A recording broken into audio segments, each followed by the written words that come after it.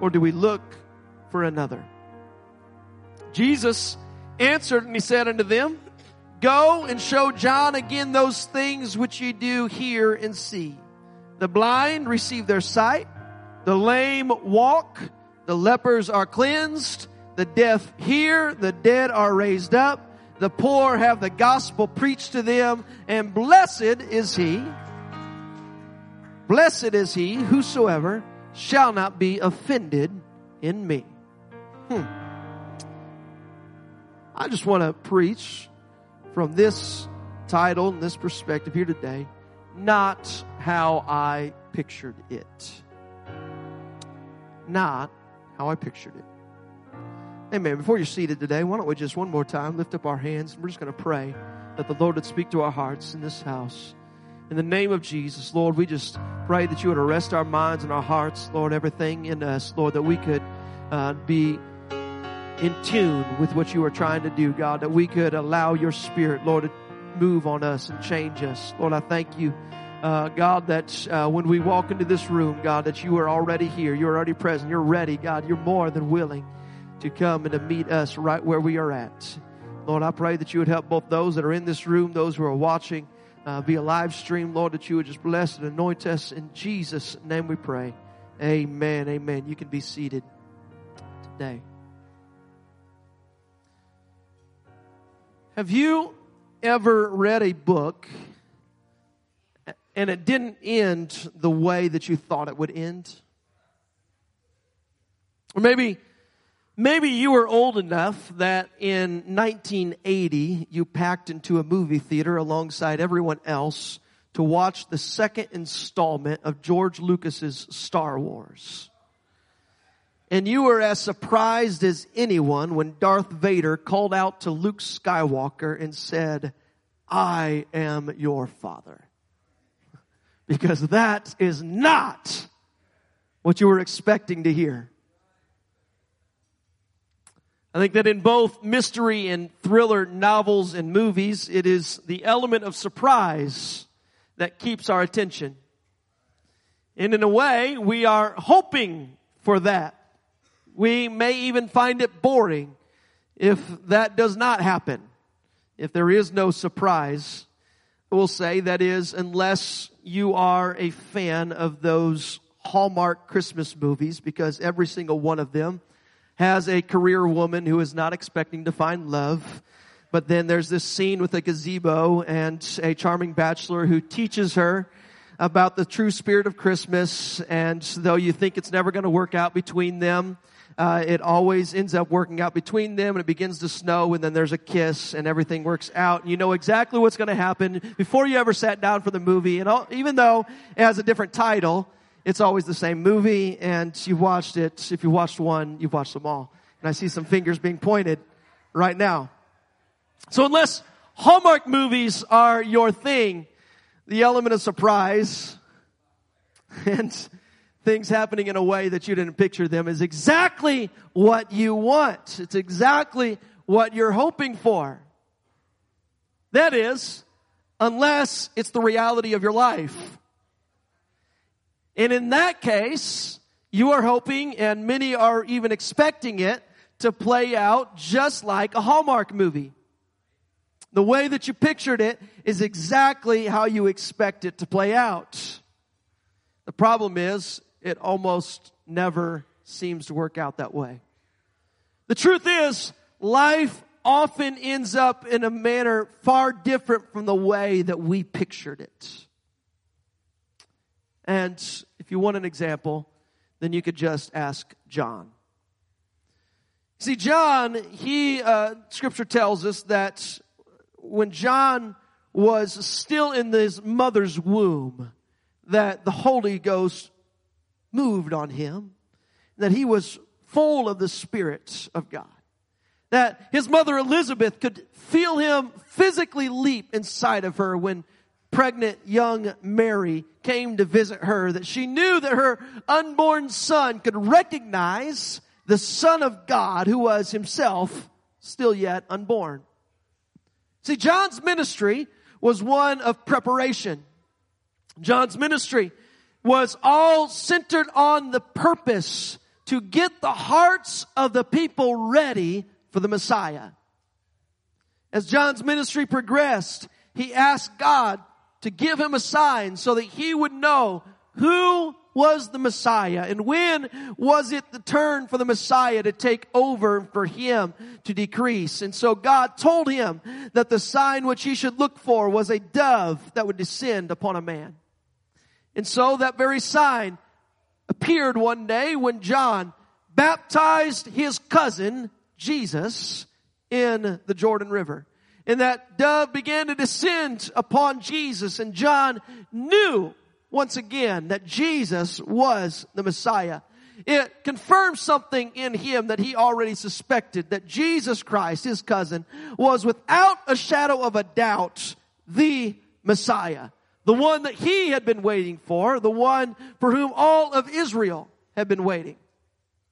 Now, it was his turn to decrease so that the ministry of Jesus could increase. See, John was a man devoted to God. John was a man who knew why he was here on earth, and it was to prepare the way for Jesus Christ. It was time then for John the Baptist to step out of the spotlight so that Jesus' ministry could flourish. And yet, even in stepping out of the spotlight, that did not mean that John would just waltz away into the sunset and never speak again, because John did continue to preach this message of repentance.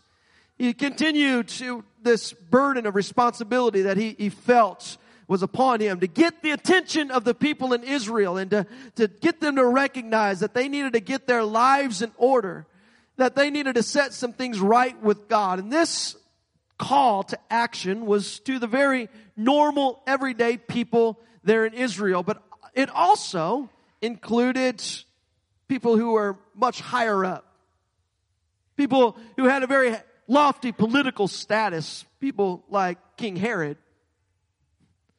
And Herod, it turns out, was a sensitive fellow. He didn't like being called out for divorcing his wife and having his brother killed and and then marrying his brother's wife. And he didn't so much like being called out for these actions. And so King Herod, he decides that he's going to put a stop to this renegade preacher from out in the wilderness. And so he locks John up in prison. And so that's where we come to this passage that we opened with. We already read it, but I'm going to just read again these first 3 verses from Matthew chapter 11. It says that it came to pass when Jesus had made an end of commanding his 12 disciples, he departed thence to teach and to preach in their cities. Now when John had heard in the prison the works of Christ, he sent 2 of his disciples, and he said to them, Art thou he that should come, or do we look for another? So, this is not the first day that John is in prison. He's been in there for quite some time. We don't know exactly how long, but here he is. He's in prison. And what else do you do in prison but think and think and think and overthink?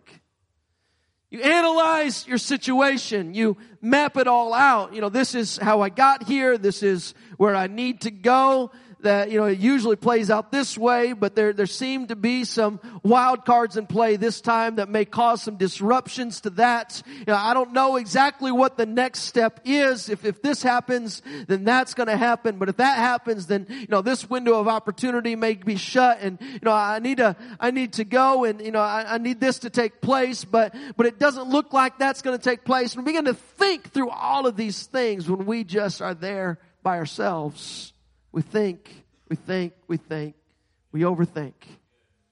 And sometimes, if we are honest, we can get ourselves into a prison of our own mind. That anxiety takes root and fear grips us and uncertainty rules the day. And here we are in prison. Terrible situations put us there. Mistakes that we made, failures, whether of our own accord or somebody else, and sickness, disease, sudden loss of life, the loss of a job. There's all kinds of things that can send us in a tailspin and put us in a prison. To a place where we begin to think and overanalyze and overthink. The things that you knew were true, you now question. Your analysis of the situation has led you to more questions than answers. And you used to know up from down, but now you're unsure. And all you have now is you sit there in the prison of your mind, in this place where you've just been thinking over all these things because you don't know how to get unstuck from your situation. Now you're questioning things that you never thought you would question. You see, John, he knew that Jesus was the Messiah. He knew that before he was born. When he was born, his parents told him. When he began his ministry, God told him. The dove confirmed it. He was certain that Jesus was the one. He was certain that he knew Jesus was the Messiah, that there was no doubt in his mind about that. Yet, now he was in prison, and the doubt began to creep in. He began to contemplate some recent events. He started thinking about the ministry of Jesus more and more. And so having access to a few of his loyal disciples, he asked them, would you just go to Jesus and ask him, just pose this question that is really on everyone's mind. Are you the one, or should we look for another? He wanted to hear it from Jesus. He wanted to know, Jesus, are you the Messiah? See, John knew that Jesus was the one, so why did he need to ask? But so did you. So why do you ask that question at times? You knew and you know that Jesus is the answer to your problems. You were convinced of it. But when we get into a prison and things aren't how you pictured them, that voice in your head can begin to scream out and say, are you sure? That the very God who he's been there time after time after time, and then when all of a sudden things aren't as we pictured them, we begin to ask, God, where are you? Are you real? Have you abandoned me? Things that you never would have questioned before, but then as things seem as though they are not as you pictured them, we begin to question things that were settled for us. And we begin to ask these questions. Am I sure that Jesus is the answer? Am I sure that the church is where I belong? Am I sure that God loves me? Am I sure that everything I used to be so sure of, am I certain of it now? The fact is, things for John were not as he pictured them. John knew that Jesus was fully capable of fulfilling the role of the Messiah, but there was just one problem. Jesus wasn't being Messiah in the way that John pictured him to be the Messiah. So not only is John in a place where this isn't how he pictured his life, sitting in prison, but also Jesus isn't being Messiah in the way that he pictured him to be Messiah. Jesus didn't seem to have any political motivations. It didn't appear that he was on any trajectory to overthrow the Roman government. He wasn't even trying to set them free from Herod's oppressive rule. Here he was, John's understanding of the Messiah was of a man who would come in and would finish the work that he had started. And he was bringing them to a place of repentance. This is what John was doing. But the one who would come after him, the Messiah, was supposed to plunge them so deeply into the presence of God that judgment would then be meted out and they would be set free. And this is the expectation of what the Messiah would do. But now John begins to question these things. And of course, Jesus ultimately will do just that he is a judge. He is a righteous judge. It tells us in John 3:17 that God sent not his Son into the world to condemn the world, but that the world through him might be saved. So the reason Jesus came was not for condemnation, but it was for salvation. That's why Jesus came. And John, he might have believed that Jesus was the Messiah, but it sure didn't seem to be taking place exactly the way that he pictured it. He pictured a Messiah who was hard-hitting. He pictured a Messiah who would condemn the world for their sins just the way that John condemned the world and called them vipers and all kinds of things. He pictured a Messiah who was much different than Jesus. He knew inherently that Jesus was the one, but here he is asking the question, should we look for another? And if we're honest, a lot of us have asked that same question. When things are not as we pictured them, we ask the same question, should I look for another? Things are not how I thought they were supposed to be. So God, where are you at? And so I just want us to look at what did Jesus tell these disciples that John sent. He said to them, tell John what you have witnessed as you have been with me on this day. He says, you today, you have seen the blind man whose sight I restored. You saw a lame man receive strength back into his legs when I reached out my hand and I prayed for him. You saw lepers, not just one, but you saw several individuals who had leprosy be healed and cleansed of that terrible disease after they came to me seeking help. You saw the deaf who came to me and their ears were opened. There was even a dead person that when you saw them brought to me, they had no life in their body, and yet I prayed for them and they raised back up to life. See, in this message, I'm not preaching it just to the rich. I'm preaching this to the poor. This is for everyone. What I am preaching, go and tell John just what you're seeing with your eyes. Tell him all of these things that you've witnessed, and he's going to know for certain, I'm the one that he was waiting for. His doubts can be cast aside. I may not be exactly how he pictured me to be, but I am the Messiah. I am the one.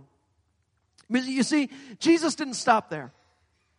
After listing all of these things, Jesus, he tagged one more thing onto all of that. And he said, I want you to tell John, blessed is he whosoever shall not be offended in me.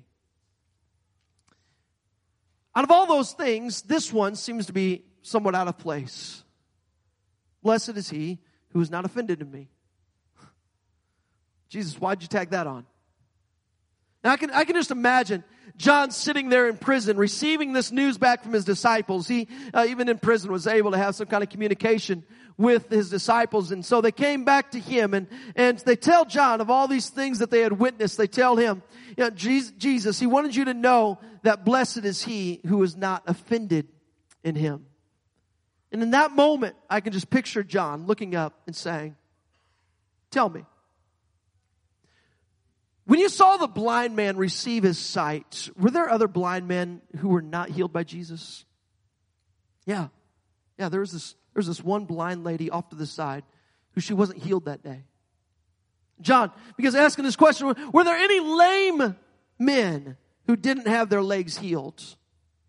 You know, now that I think of it, there was that one lame guy who was off to the side who he walked away, or he wasn't able to walk away that day because he wasn't healed.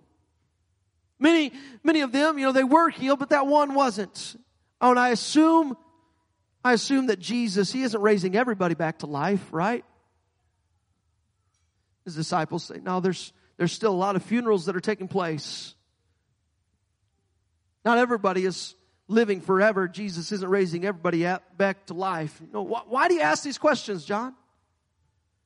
I can just picture him processing all of this, what's taking place, and then this smile just come across his face as John begins to realize. He says, I understand what Jesus means when he says, blessed are those who are not offended in me. Because you see, John was never going to make it out of that prison.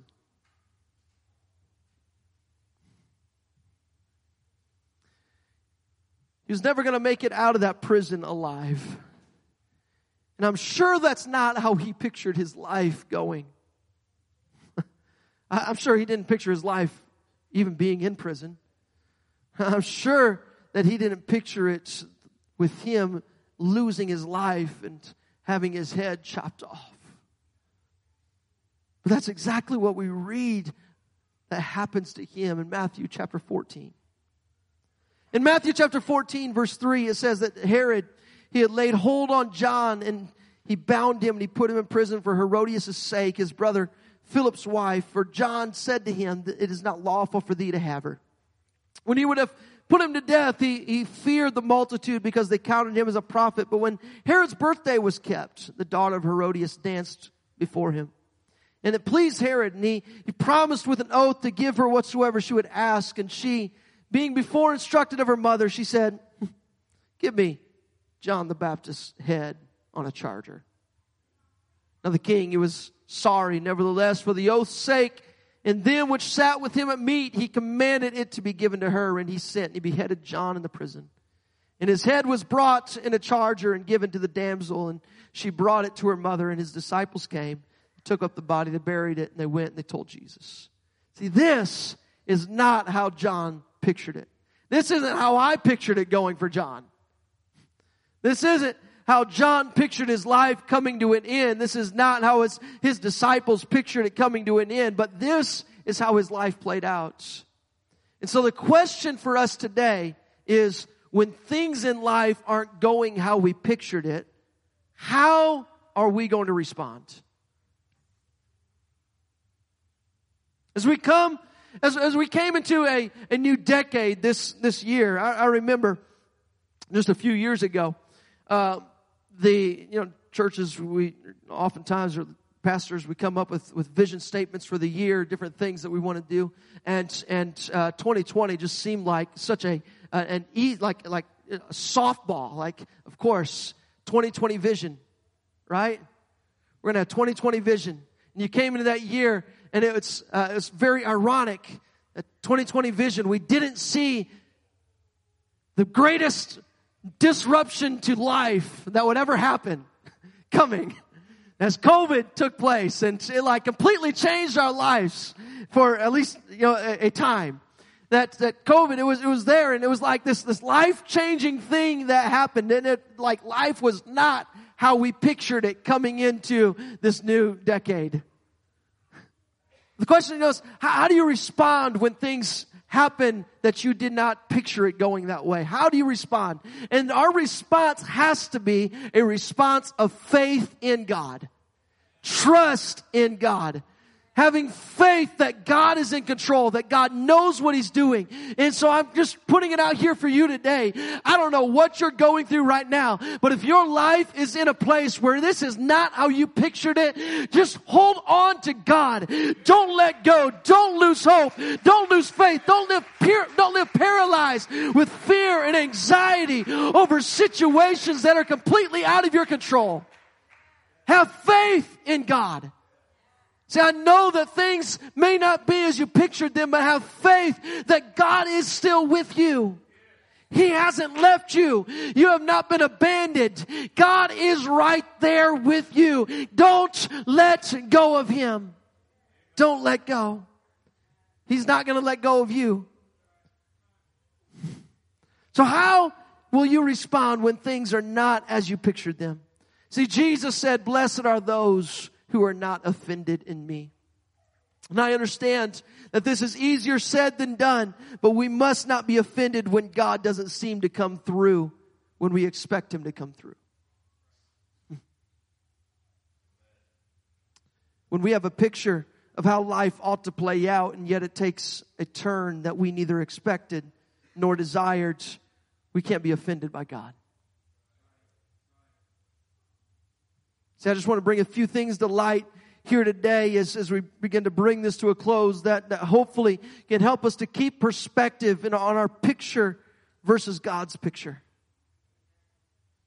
See, we need to understand that God is sovereign. God is sovereign. And what does that mean, that God is sovereign? That means that God, He reigns as the King of Kings, the Lord of Lords. That God, He created everything. He set the sun, the moon, the stars in their place. He made the earth in the fullness thereof. God, He created man. He breathed the breath of life into man. He is not a vengeful God who rules harshly with His creation, but no, He's a God of love. He desires relationship with His people, but He is also the ruler, and He is going to rule as He sees fit. And I understand that this fact alone can cause us at times to wonder why a good God would allow bad things to happen. Why would He allow the good life that I had pictured in my mind to play out in a way that was not so good on so many occasions? And that question has shaken so many people. It could have shaken John, but Jesus told John beforehand, "Don't be offended in me." See, the reality is, it's sin that causes all of the destruction, all of evil, everything. It is not God. Without God, sin would leave us hopeless.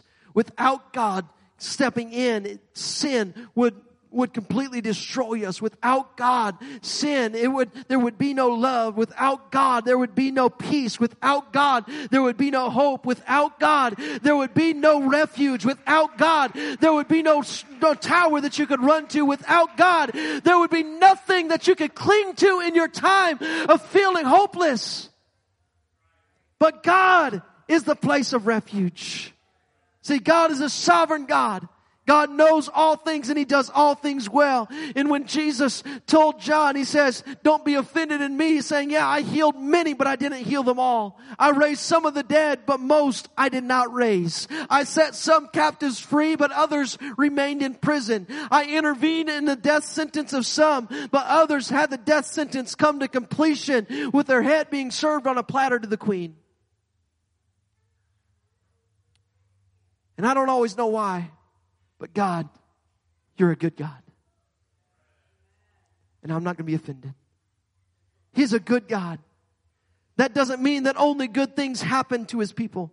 That doesn't mean that only good things will happen in life. And so we must learn to accept the sovereignty of God and trust that God's ways are perfect. God's ways are perfect today. See, we need to understand that we need to have for ourselves an eternal perspective on life. An eternal perspective that our life here on earth, it seems to be, the only thing that we hold on to at times. And so we try to put all of our eggs in one basket, and we want, things to happen a certain way. And when the reality of Scripture says our life is a vapor. It's here today and it's gone tomorrow.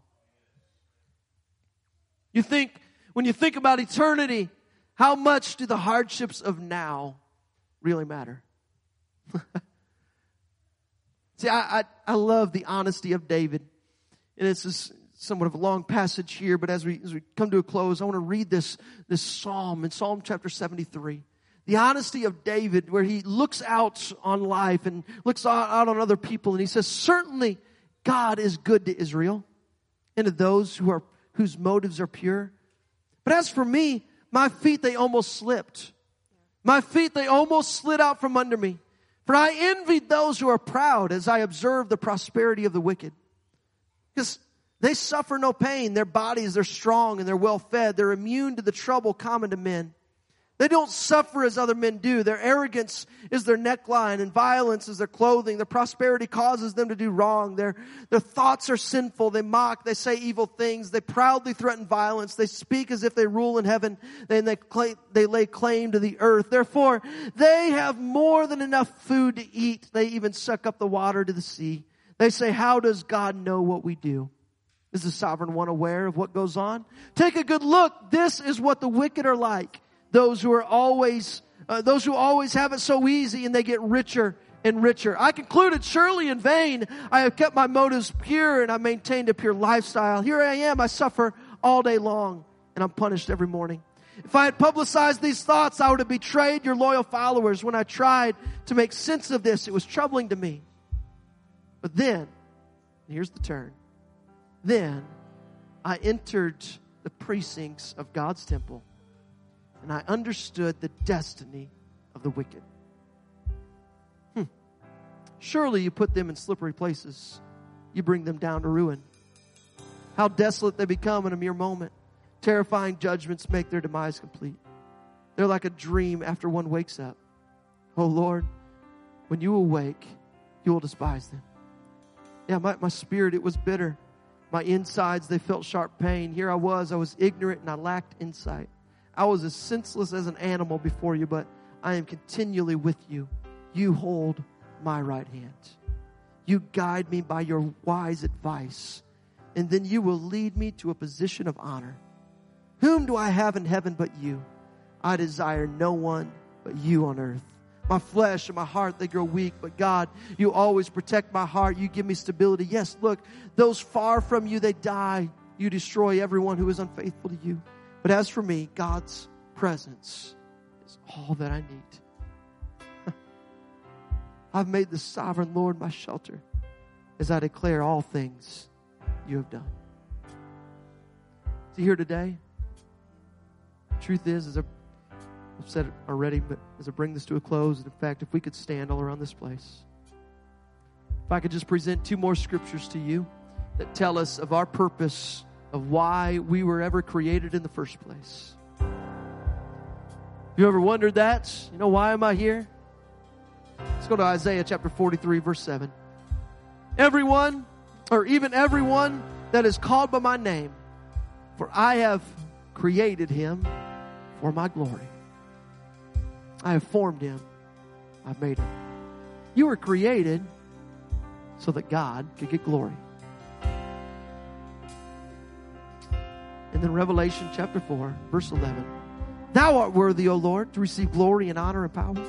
For thou hast created all things, and for thy pleasure they are and were created. So according to Isaiah and according to John the Revelator, we were created for God's glory and we were created for God's pleasure. This is not to say that you are merely pawns on God's chessboard being moved from here to there.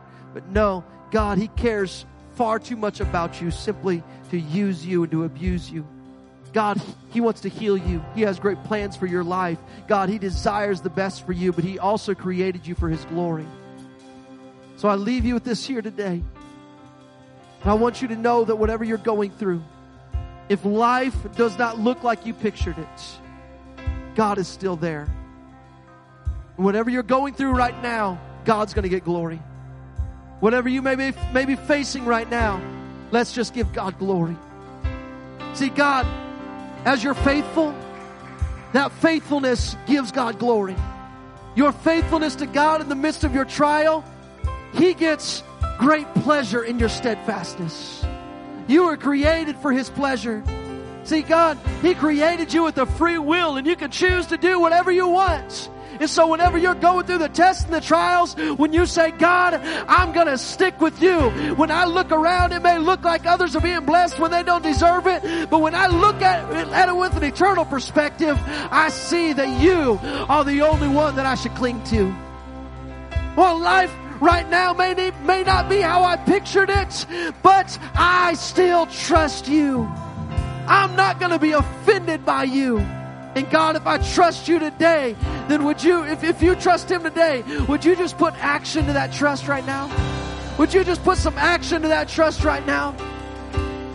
Well, we're going to go into a song here right now, and we're even going to prepare for a baptism. If somebody wants to be baptized in Jesus' name here today for the remission of their sins, well, as we do all of that, as we prepare for that, why don't you put some action to your words, some action to your belief right now that God is good, and that even though things aren't as I pictured them, I still trust you with my whole heart and my mind and my strength.